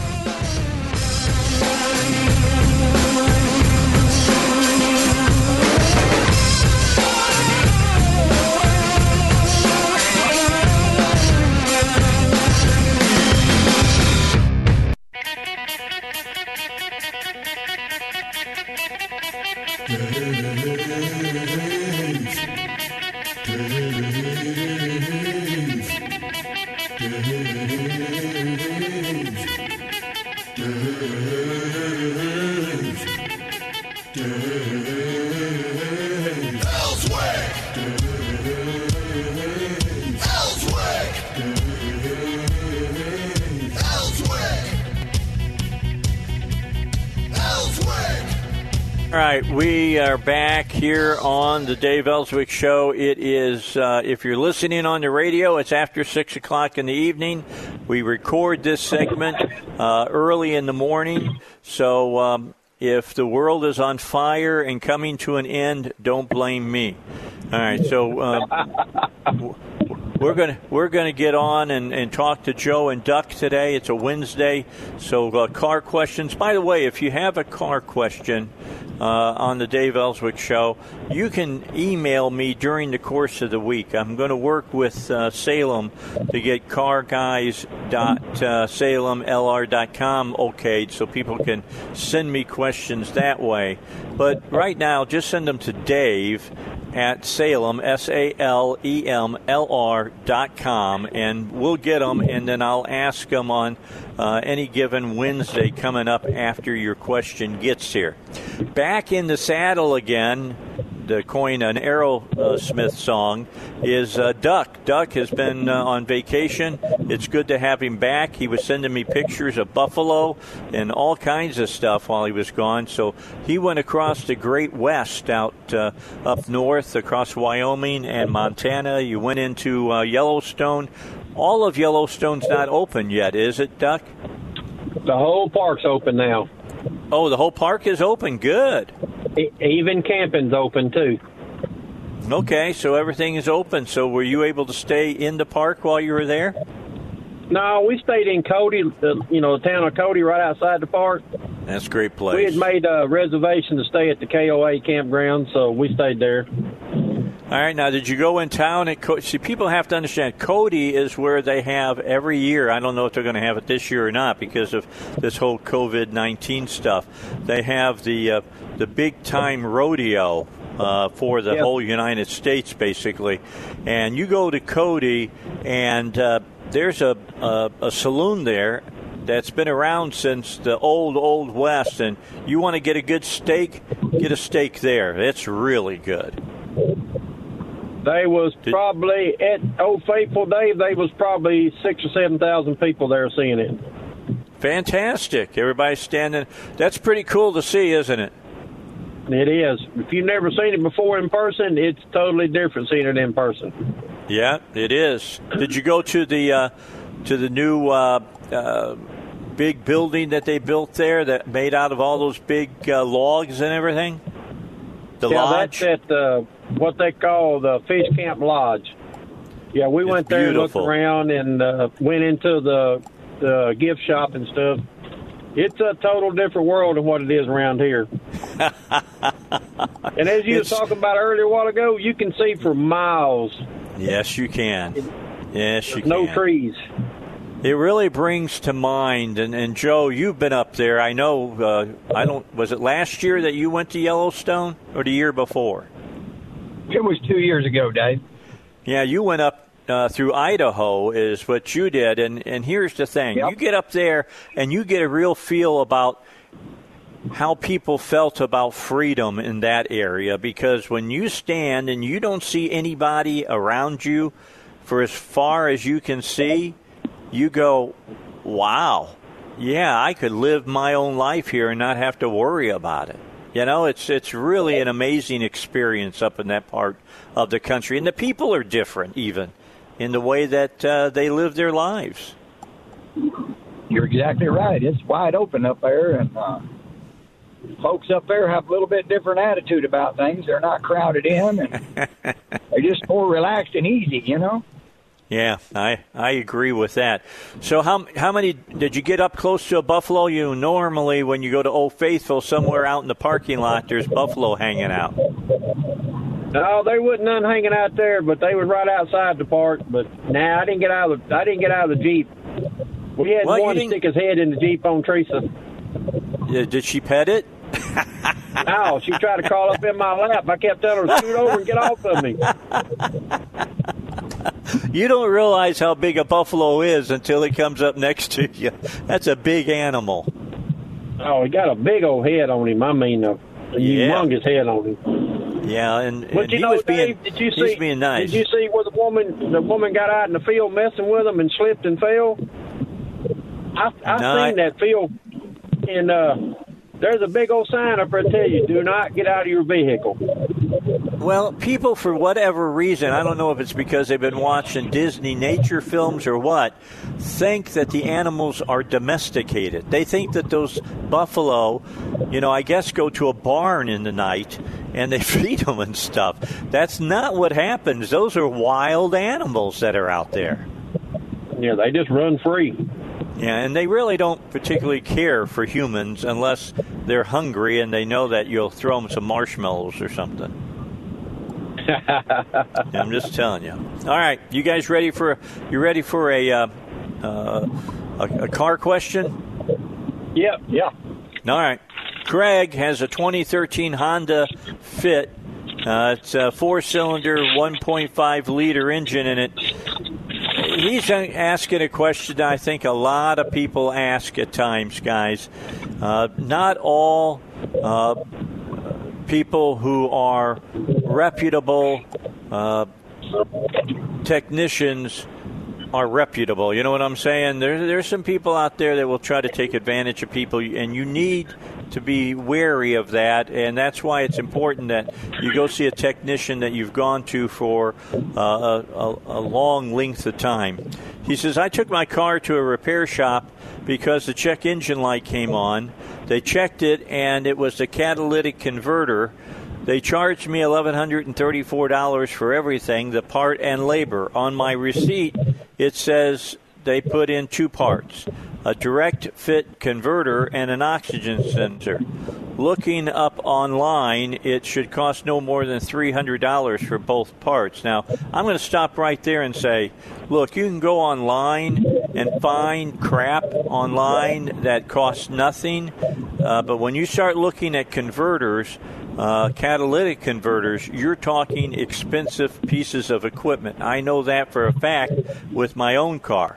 But on my receipt, they charged me $877 just for parts. Did I get ripped off? Well, I've kind of started the discussion on this. Let's start with Duck. What do you say, Joe? Since he's been off, it's time for him to talk some. What is your take on this, Duck? Well, it's just like you said, Dave. You can find a cheap converter, but they always don't work. You can find converters for $75 nowadays, but just because they're $75 don't mean it's the right converter for your vehicle. A good converter is about $600 to $700 for a good converter. Well, people and you know that, Dave, because you needed them. Yeah, well, here's the key. People don't understand what's in a converter. Let me just turn over to Joe. Joe, there's a ton of precious metals in those converters. That's why people break into your yard at times, and Duck's yard, and cut converters off of cars because those metals are in there, correct? Yep, people steal them all the time because they're up as far as the salvage price on them. But the difference between a $300 converter and an $800 converter is exactly how much precious metals is in there, because the more the precious metals, the more efficient the converter is. So you can have one on there that may be doing all it can, but if it doesn't keep it within the right parameters for that programming and that year, make, and model of car, it's still going to turn the light on even though the converter is brand new, because it is not a good converter. It's a cheap version of one. And those precious metals that we're talking about, titanium and other things, they can get hotter than less expensive metals get. Is that not correct? Yeah, average temperature of a converter is about 1,500 degrees, and if it doesn't get up to that temperature, it's not going to burn the unburned fuel that's in the exhaust, and therefore it's going to set a code for catalytic converter efficiency, because the front O2 is reading how much fuel is left in there, goes through the converter, and then the rear O2 is reading it, and they have to be less in the rear than it is in the front. And there is a set of parameters that has to fall within that window. If it does not fall inside that window, it's going to set a code for catalytic converter efficiency. And then you're going to be right back to the shop mad at them because they put the cheap converter on it, and you still got the same problem. Correct, Joe? Absolutely. You can't take a $300 converter and make it as efficient as an $800 one. There's no way. No way. It will not happen. That's correct. It's like buying a Chevrolet Cobalt versus a Cadillac. Absolutely. The Cadillac's going to ride a whole lot better than the Cobalt does. So, Dave, I'm going to say no, he did not. He got what he needed to make sure his car run like it's supposed to run and not turn the check engine light on. Yeah, they put a decent converter in that car. You know, you can go, I'm just telling you, people can go on the World Wide Web and find a piece of trash that they think they're going to be saving money on when, in fact, that's not the case at all. All right, time for our first break. Let's get our first break in here on this edition of the Dave Elswick Show with Joe and Duck. It's good to have Duck back. He's sounding all bright and spry. He got relaxed. He went out and had a good time out in the Wild West. We'll talk more about as we go along on the show here on the Dave Elswick Show, 101.1 FM, The Answer. Continuing our discussion with Joe Sharp from over at Joe's Garage on Crystal Hills Road in North Little Rock. And we got Don Godsey, better known as Duck, from Duck's Garage over in Benton, over by where the old airfield is at over there. Both of these guys have been around for a long time. Don't want to make them sound real old, but they are. And they've got all kinds of, background that they need to be able to fix, experience that they need to be able to fix your cars. I want to ask this question from Connie on a 2003 Nissan, and then, Duck, I want you to talk about some things going on with some big diesel 18-wheelers. Connie says, my car will squeal badly when I start the car and then quit. I start and the squealing goes again and then quits randomly when I'm driving. The squealing will start, and then the gas feed will stop working. When the squealing stops, about 30 seconds or so, the gas feed will start back. It does this randomly, but often. What's going on? Is this something wrong with my serpentine pulley, or is it a bad belt? Which one do you want to go first? I'll shoot at it here in a minute and see if Duck agrees with me. I think the problem with that car is one of two things. Either the belt's stretched out or the tensioner's bad, or both. You need to look at the belt. If it's cracked and old and worn, you need to put a new belt on it. But you need to check that spring, make sure that it's got enough tension to hold that belt tight. I think the reason she loses her accelerator is because the belt is slipping, the alternator's not charging, it's low voltage detected. That'll take the accelerator away till it picks back up and starts charging again. What do you think, Duck? I think the same thing. You need to look at the belt. They make a little old gauge you can stick in them serpentine grooves and tell you if they're wore out, but I'd lay you odds it's probably got 100,000 miles and never had a belt put on it. Yeah, probably got a weak tensioner, too. Yeah, I just think so. Need a new tensioner and a new belt put on it, and you'll solve all your problems. And check your battery to make sure your battery's good. Hey, check this out. The car's only 17 years old. Is that all? Yep. That's all. 2003. Sometimes you got to make repairs on them. You can't drive them forever without doing anything. Yeah, a lot of people think you should be able to. My whole thing was it seemed like the repairs always came up at the most inopportune times. All right, Duck, you were telling us a story during the break. I'd like you to relate it to our listeners. Go ahead. You know, the guy was asking about the price of the converter, for his car. I got a company out of North Little Rock that has 2 Bob trucks, and they have stowed all the exhaust off of both of them. Wow. And that's not cheap, is it? It's about, they finished the first one last week. I got all the parts ordered for the second one. It's supposed to be over today on the wrecker. It's about $6,000 to fix it. Woo. Ouch. Because some of that stuff has to come from international. The only place you can get it. Yeah, understand, that's 2 trucks. That's $12,000. That's not chicken feed. Yeah, and I'm having to deal with the guy's insurance, and they're wanting to put the cheap exhaust on it, and I told them that's fine, but y'all going to warranty it. If y'all make me put it on it, y'all going to pay warranty on it, because if I put that cheap exhaust on it, it's going to be just like that guy's talking. We was talking earlier. It's not going to run right. It's not going to work like it's supposed to. The parameters are going to be off. And then they're going to be back at me screaming and hollering. So I told the insurance company, and so they decided, no, go ahead and put what needs to be on it. Yeah, you can't warranty that's cheap stuff. No, so that's what I told the insurance company. Did they come back and say they'd send you a letter or something to add to their receipt? No, the customer raised Cain, and I repaired it like it's supposed to be done. Huh? Good. I put all new international stuff on it.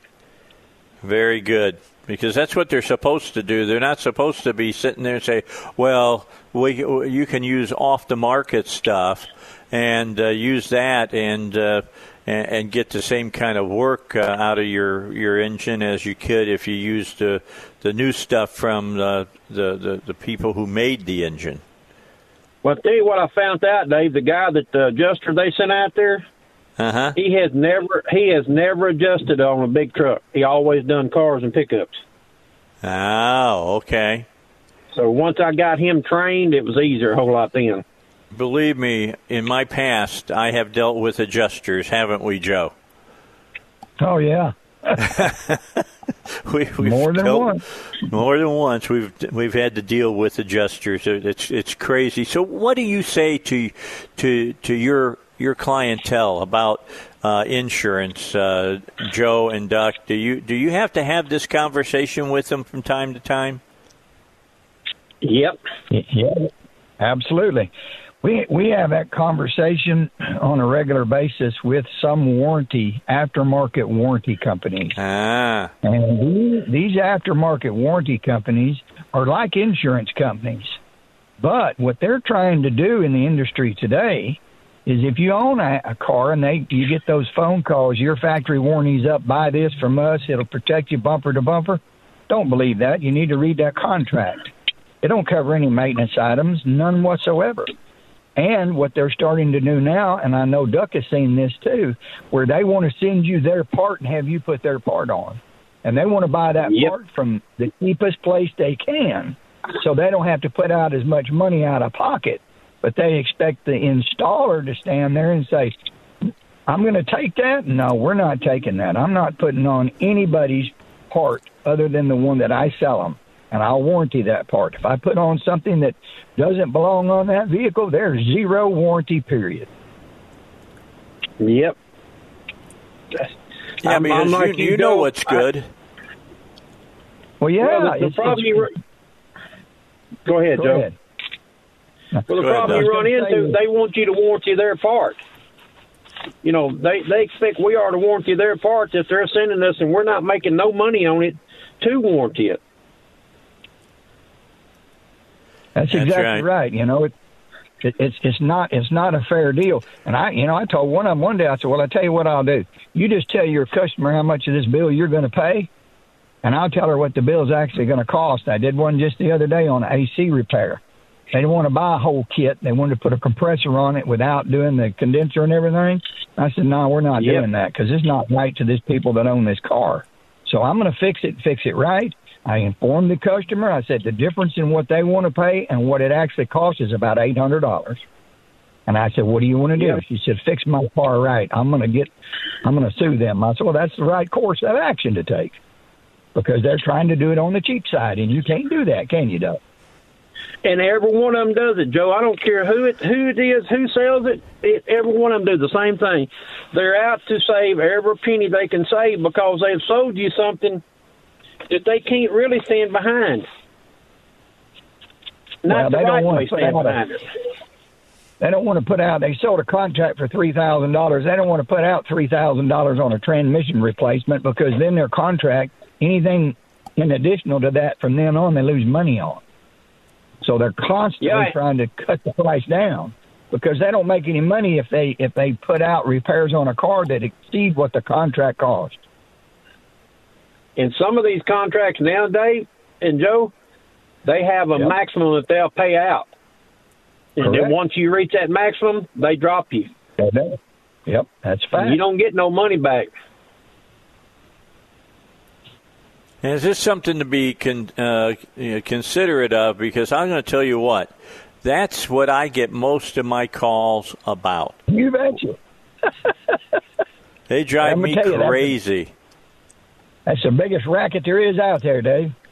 I get those calls, too. Duck does, too, on his phone. We own a repair shop. 3 or 4 a day. Yeah. Here's what I tell people. Just know that if they've got a call center that they're drumming up business like that, beware. That's all I'll say about it. Just beware. Never buy anything on a phone call, period. No. I agree with that. All right, break time. Now, we got to take a break. Let's do that here on the Dave Elswick Show. We continue with Joe and Duck here on the Dave Elswick Show. Our questions that you're sending in. Remember, if you just have a car question, send it to me at Dave@Salem, SALEMLR.com. When you get it to me, I'll be happy to ask them the question on the following Wednesday when they're on with me again. All right, guys, I've got Zachariah has a 2011 Jeep Compass Limited, 4-cylinder, 2.4-liter engine. He says, so my wife hit a pothole pretty hard, and the lights all came on. Fast forward a couple of weeks later, and the 4-wheel drive would flash, which wouldn't allow me to drive the car because it would randomly break the wheels. I found the right rear sensor was hanging out of the bracket in the bearing and replaced the bearing because the bracket was broken. Now it's drivable, but all lights are still on, and four-wheel drive doesn't work. Randomly, the four-wheel drive light will flash and do what it does, and all I have to do is make a full stop, and it will go back to solid once I start driving again. Does this mean anything? Bad new bearing? All other sensors seem in good condition. Is there an easy, cheap way to check which wheel the problem is coming from? Thanks. Well, I think that there's... Go ahead, Doug. Well, I think if he didn't, clear all the codes out of it, Joe, it could be he still got codes in it, and it's not recognizing it yet. But there again, we need to scan it and look at it and see what's going on. Yeah, and you have to remember, some of those bearings, when you press them in, one side of it has a magnet on it and one side of it doesn't. So unless you're really aware of what's happening, you can put that bearing in backwards, and that wheel speed sensor will never pick up because the magnet never reads. Reluctant on the wrong side. So, it's hard to say whether or not he's created another problem or he still has an existing one. But scanning it, you'll be able to drive it and check those sensors and look at that wheel speed and see what's going on. Every day. I mean, it's just a matter of about 30 minutes to scan it and look at it and go drive it to figure out what's going on. And that's he's still got. Yeah, that's the thing that people aren't understanding. Those scanners have been made intricate to what you all do. Well, you can't fix a car without one today, that's for sure. Yeah, because if you don't have the information, you have nowhere really to start, to be honest. The only reason this guy started where he was is because he looked underneath and he saw something hanging out that he knew shouldn't have been hanging out. And he fixed it and thought he had fixed the problem and had not. That's correct. But there again, Joe, the code has to be cleared out of it to make it all work properly. Oh, absolutely. Yeah, it's got to be. He needs to do more work on that, but I still think that he's got some issues someplace else too. Or where he put the bearing in. I would really be looking that close. Yeah, well, this is like Kenneth Sullivan says, DIY, destroy it yourself. Yep, it happens every day, Dave. Yeah, because Joe was right when he said this guy could have just caused bigger problems with what he did. Well, you might have his original problem, and he created one too. So Now you got two problems, and the problem. Go ahead, Joe. Sometimes finding a man-made problem is harder than one that naturally occurs, isn't it, Doug? Every day. I got one out there right now. It's got a bad plug on a DEF module on a Ford F-750. Ford says it ain't their plug. Cummins says it ain't their plug. I've been back and forth between Ford and Cummins for the last 3 weeks. Trying to get one of them to get me this wiring harness plug. It's all the DEF module plus the sensors and all that wiring harness. But Ford says they don't make it. It comes from Cummins, and Cummins says no, we don't make it. It comes from Ford. So explain that. How come? Oh, that's on trucks on them F-750 Fords and them GMs. That's just an everyday fight. If you need a plug, you can book it. Nobody's going to say it's theirs. I gotcha. All right. Well, I even got customers got about 800 of these trucks, and I even got them on it now. Their company's out of New Orleans. And he called me yesterday, and I was talking to him, and Wayne, and he said, I don't know what the hell we're going to do. But what happened, the DEF module got loose and slid over against the exhaust and burned all the harness up, burnt the plug up on it. I've got the new DEF module and everything mounted, but I can't get no plug to go along with it. Well, the wonderful world of companies. Yes. Nobody knows who made it. Nobody wants to bite the responsibility. What can I say? The way it works. Yes. All right. Michael's got a 2011 Jeep Grand Cherokee Limited 8-cylinder, 5.7-liter engine. Now, he's got a question, guys, and I'll let you pick up on it. He says, my dealer just replaced my oil pan because of a leak, but now the pressure drops to 0 when idling. I plan on taking it back tomorrow, but I'm curious why. What did they possibly do wrong that would make the oil pressure drop to 0?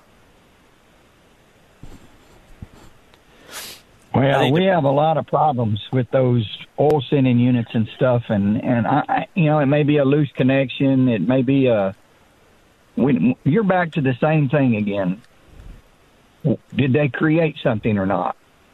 Has the vehicle been run low on oil before? The bearings loose in it? What kind of condition was that motor in when they took the pan off? I can't say those guys did anything wrong, but, need to run an oil pressure test on it and see if the engine actually has oil pressure, right, Doug? Exactly. Put a manual gauge on it and look at it. And Joe, you know yourself, if it's been low oil pressure, he's created other problems along with it. Oh, absolutely. It's been leaking, got low on oil, and kind of scored the bearings a little bit, and then the clearances are loose, and oil pressure's low. Now, he might have been putting thicker oil in it, and they changed it and put the correct weight of oil in there. Now the oil pressure's lower. So, basically, do that manual oil pressure test. If it's got oil pressure, put a sending unit in it or see what's wrong with the gauge, and you'll be in the right track there. And when you take it back, explain to them that you had oil pressure before, and just, give the people opportunity to repair it right. Correct. All right. Last question here during this segment. I got Jason, who's got a 2002 Isuzu Rodeo, 6-cylinder, 3.2 liter. Now, this is an LS, if that means anything at all. And he says, okay, my car won't start. Every time I try to start the car, it blows the 30-amp fuse in the box under the hood that is labeled ECM. I've tried switching fuses and relays, inspecting the wiring harness, and I can't find anything wrong. But every time I put a new fuse in and turn the ignition, the car will start, run for about 5 seconds, then the fuse blows and cuts it off. What could be causing this problem? Well, I'm going to tell you, it's probably got a bad PCM. That's exactly what I was fixing to say. There are drivers in the PCM, and, we don't know the whole history on this, but you check it and do a pinpoint test, and you check the hots and the grounds going to it, and there's no shorts in the wiring harness, there's a good chance PCM's bad, and those Isuzu PCMs have a history of that issue, don't they, Doug? Yeah, and on top of that, Joe, they're hard to come up with, too, now. You betcha. You can't hardly find one. The last one I had to send the A1 cord on and get him to overhaul it and send it back to me. Yeah. Been there, done that. Yep. But I lay you odds he got a PCM bad on it. All right, so keep that in mind about this automobile. I think we got time for one more question. Let me go ahead and get it into you guys, and then we'll go to break. Samantha has a 2005 Chevy Equinox LT, a 6-cylinder, 3.4 liter. She says, I've done a tune-up, installed a new thermostat, a new radiator, new water pump, have bled several times. Nothing has worked. The car still overheats while I drive, but not at idle. No signs of head gasket problems, no white smoke out the tailpipe or water, no antifreeze in the oil. What could be going on here? I'm going to tell you that's going to be a tough one to answer with that information, because I'm going to tell you the standard rule of thumb is if you're around town and your car's not overheating, but you put it on the freeway and the faster you go speed-wise, the higher the RPM is on the engine. The faster you go, the hotter the engine gets. That's because it's not circulating coolant fast enough to cool the coolant off in the radiator, get it back to the engine to offset the increase in RPM to keep the engine cool. And I still, from everything she said, I got a feeling that it ain't full of coolant. What do you think, Doug? It ain't full of coolant. Running around town is fine. When you get on the highway, it sucks too much of the water out of the radiator because it's low. It ain't bled all the way out. That's what I'm thinking. If she has no head gasket issue. My question to her would be, why did she start making these repairs to begin with? Exactly. Yeah. I gotta agree with you guys. It seems to me that what she's had happen is that the car was overheating, and she did all of this stuff to try to fix it, and it hasn't fixed it. And another thing, too, Dave, I want to know how she figured out how it didn't have a blowed head gasket without having a machine to check it with. That's me. Same way. Bring it to one of us, and we'll check it. We can tell her what's wrong with it. All right. That's the way it always works. You take it over to the people who are experienced and are the professionals, and they get it together and work it and fix it for you. All right, let's get our final break in, guys. Sit down, take a little breath, sit back, duck, and put your head in your hands, lean back, and dream of buffalo for a few minutes, and we'll be back with more here on the Dave Elswick Show. Joe Sharp and Donald Godsey are here. They're both great, experienced technicians. They both have their own garages. Joe has Joe's Garage over on Crystal Hills Road. And Donald, everybody calls him Duck, and it's Duck's Garage over in Benton, over there by the old airport. And we've got one segment left. Remember, if you have a question, send it in by email to Dave at Salem, SALEMLR.com. I'll get to your question next Wednesday if you'll send those questions to me over the next couple of days. James has a 2010 Ford Escape XLT 4-cylinder. It's a 2.5-liter engine, and he says, here's my problem. The other day I was driving home from work, and my SUV started running hot. So I popped the hood and noticed steam was coming from the water outlet housing. I took it off and found that it was cracked, and then I replaced it. Now it still runs hot. I'm guessing when it got hot, it cracked the water outlet housing. What could have made it get that hot? This is the first time it ever ran hot. Any suggestion would be welcomed. The car, within about 10 minutes of driving, will run hot, but not when it's just idling. What a surprising little part that he added at the end there. Kind of goes along with the previous question that you all answered. I'm going to say, Dave, that, those housings are plastic. The reason it's cracked because it's old and the plastic got brittle and it split, and that's a common occurrence. Now, if he didn't overheat the engine too much, then he probably doesn't have a head gasket issue. But we're back to why is it still running hot, but only on the highway, but in town it's not? It's back to, I don't think it's full of coolant. How about you, Duck? Still got air in the system somewheres. And, Joe, as you know, we've had to take the heater hose off and hold it straight up in the air before to get it to burp out some of them. Some of them are a pain in the rear to get the air burped out of them. You're right. And sometimes we have to use a vacuum lift on them. Put a vacuum on that system, let it suck the coolant in.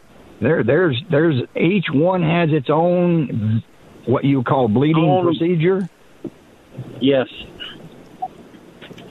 And you gotta pay attention to that, and you got to do it the right way. Otherwise, you're not going to get all the air out of there, and then it's going to cavitate. And generally, you'll see that at higher speeds, the engine runs hot. Lower speeds, it doesn't, because there's enough coolant in there to keep the engine cool at low RPM, but not high RPM. And I have had to bleed them 2 or 3 times, Joe, ourselves, to get them to run cool. Exactly. You go out and drive it, come back, shut it off. I've had to let them set overnight with the radiator cap and the hose off of it. Let that stuff bleed out, and then fill it up the next morning, put the cap back on it, and you're usually good to go. Well, you guys actually have some equipment that will suck and cause the coolant to fill in all those gaps, don't you? Yeah, it's called an airlift. Actually, what it does is it pulls a vacuum on the coolant system, and then you put the hose in the coolant jug to refill it and open it up, and vacuum sucks the coolant into the coolant system, in the engine, the radiator, and all that. Now, that'll get about 85, 90% of the coolant in there, but you still have to let it run and circulate and get the pumping around, because there are cavities in the engine block and in the cylinder head and stuff that may not completely get filled up. So it's still a process even with that lift system. Okay. Everybody needs to keep that in mind. All right. I think this will probably be our final one for today. Gentlemen, Terrence has a 2000 Volkswagen Jetta TDI. I know how much guys like Volkswagen, so I saved the best for last. 4-cylinder, 1.9-liter engine. He says, first, let me start off by saying my timing belt did not break. I purchased the car with no idea how many miles were on the timing belt, so I changed it out. Also, I'm a heavy tractor-trailer diesel mechanic with Pepsi, but I don't have much light-duty experience and not much at all with a VW. So I did my timing belt on my 2000 VW Jetta and messed up getting the tensioner tightened properly and threw the whole engine out of time. I went back through and set crankshaft to TDC and camshaft. I installed the bolt tool into the end at what I assume is timed and not 180 on. Still cannot get vehicle to start, and I have cranked each injector to verify I am getting fuel to the injectors.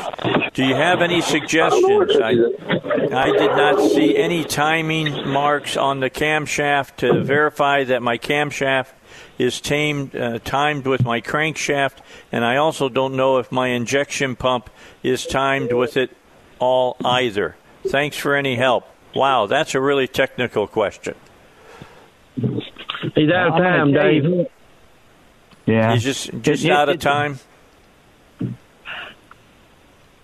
Yeah, he's had it out of time and cranked it over. There may be some issues with contact with the valves with the pistons, because that is an interference engine, and maybe he may have it back in time now, but the reason it won't start is because it's a compression issue.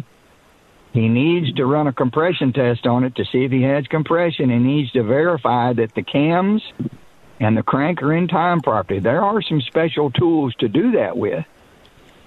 You could get online and order them from KD or one of those tool places, and they're not that expensive, but that would help him a whole bunch in getting it lined up properly, wouldn't it, Doug?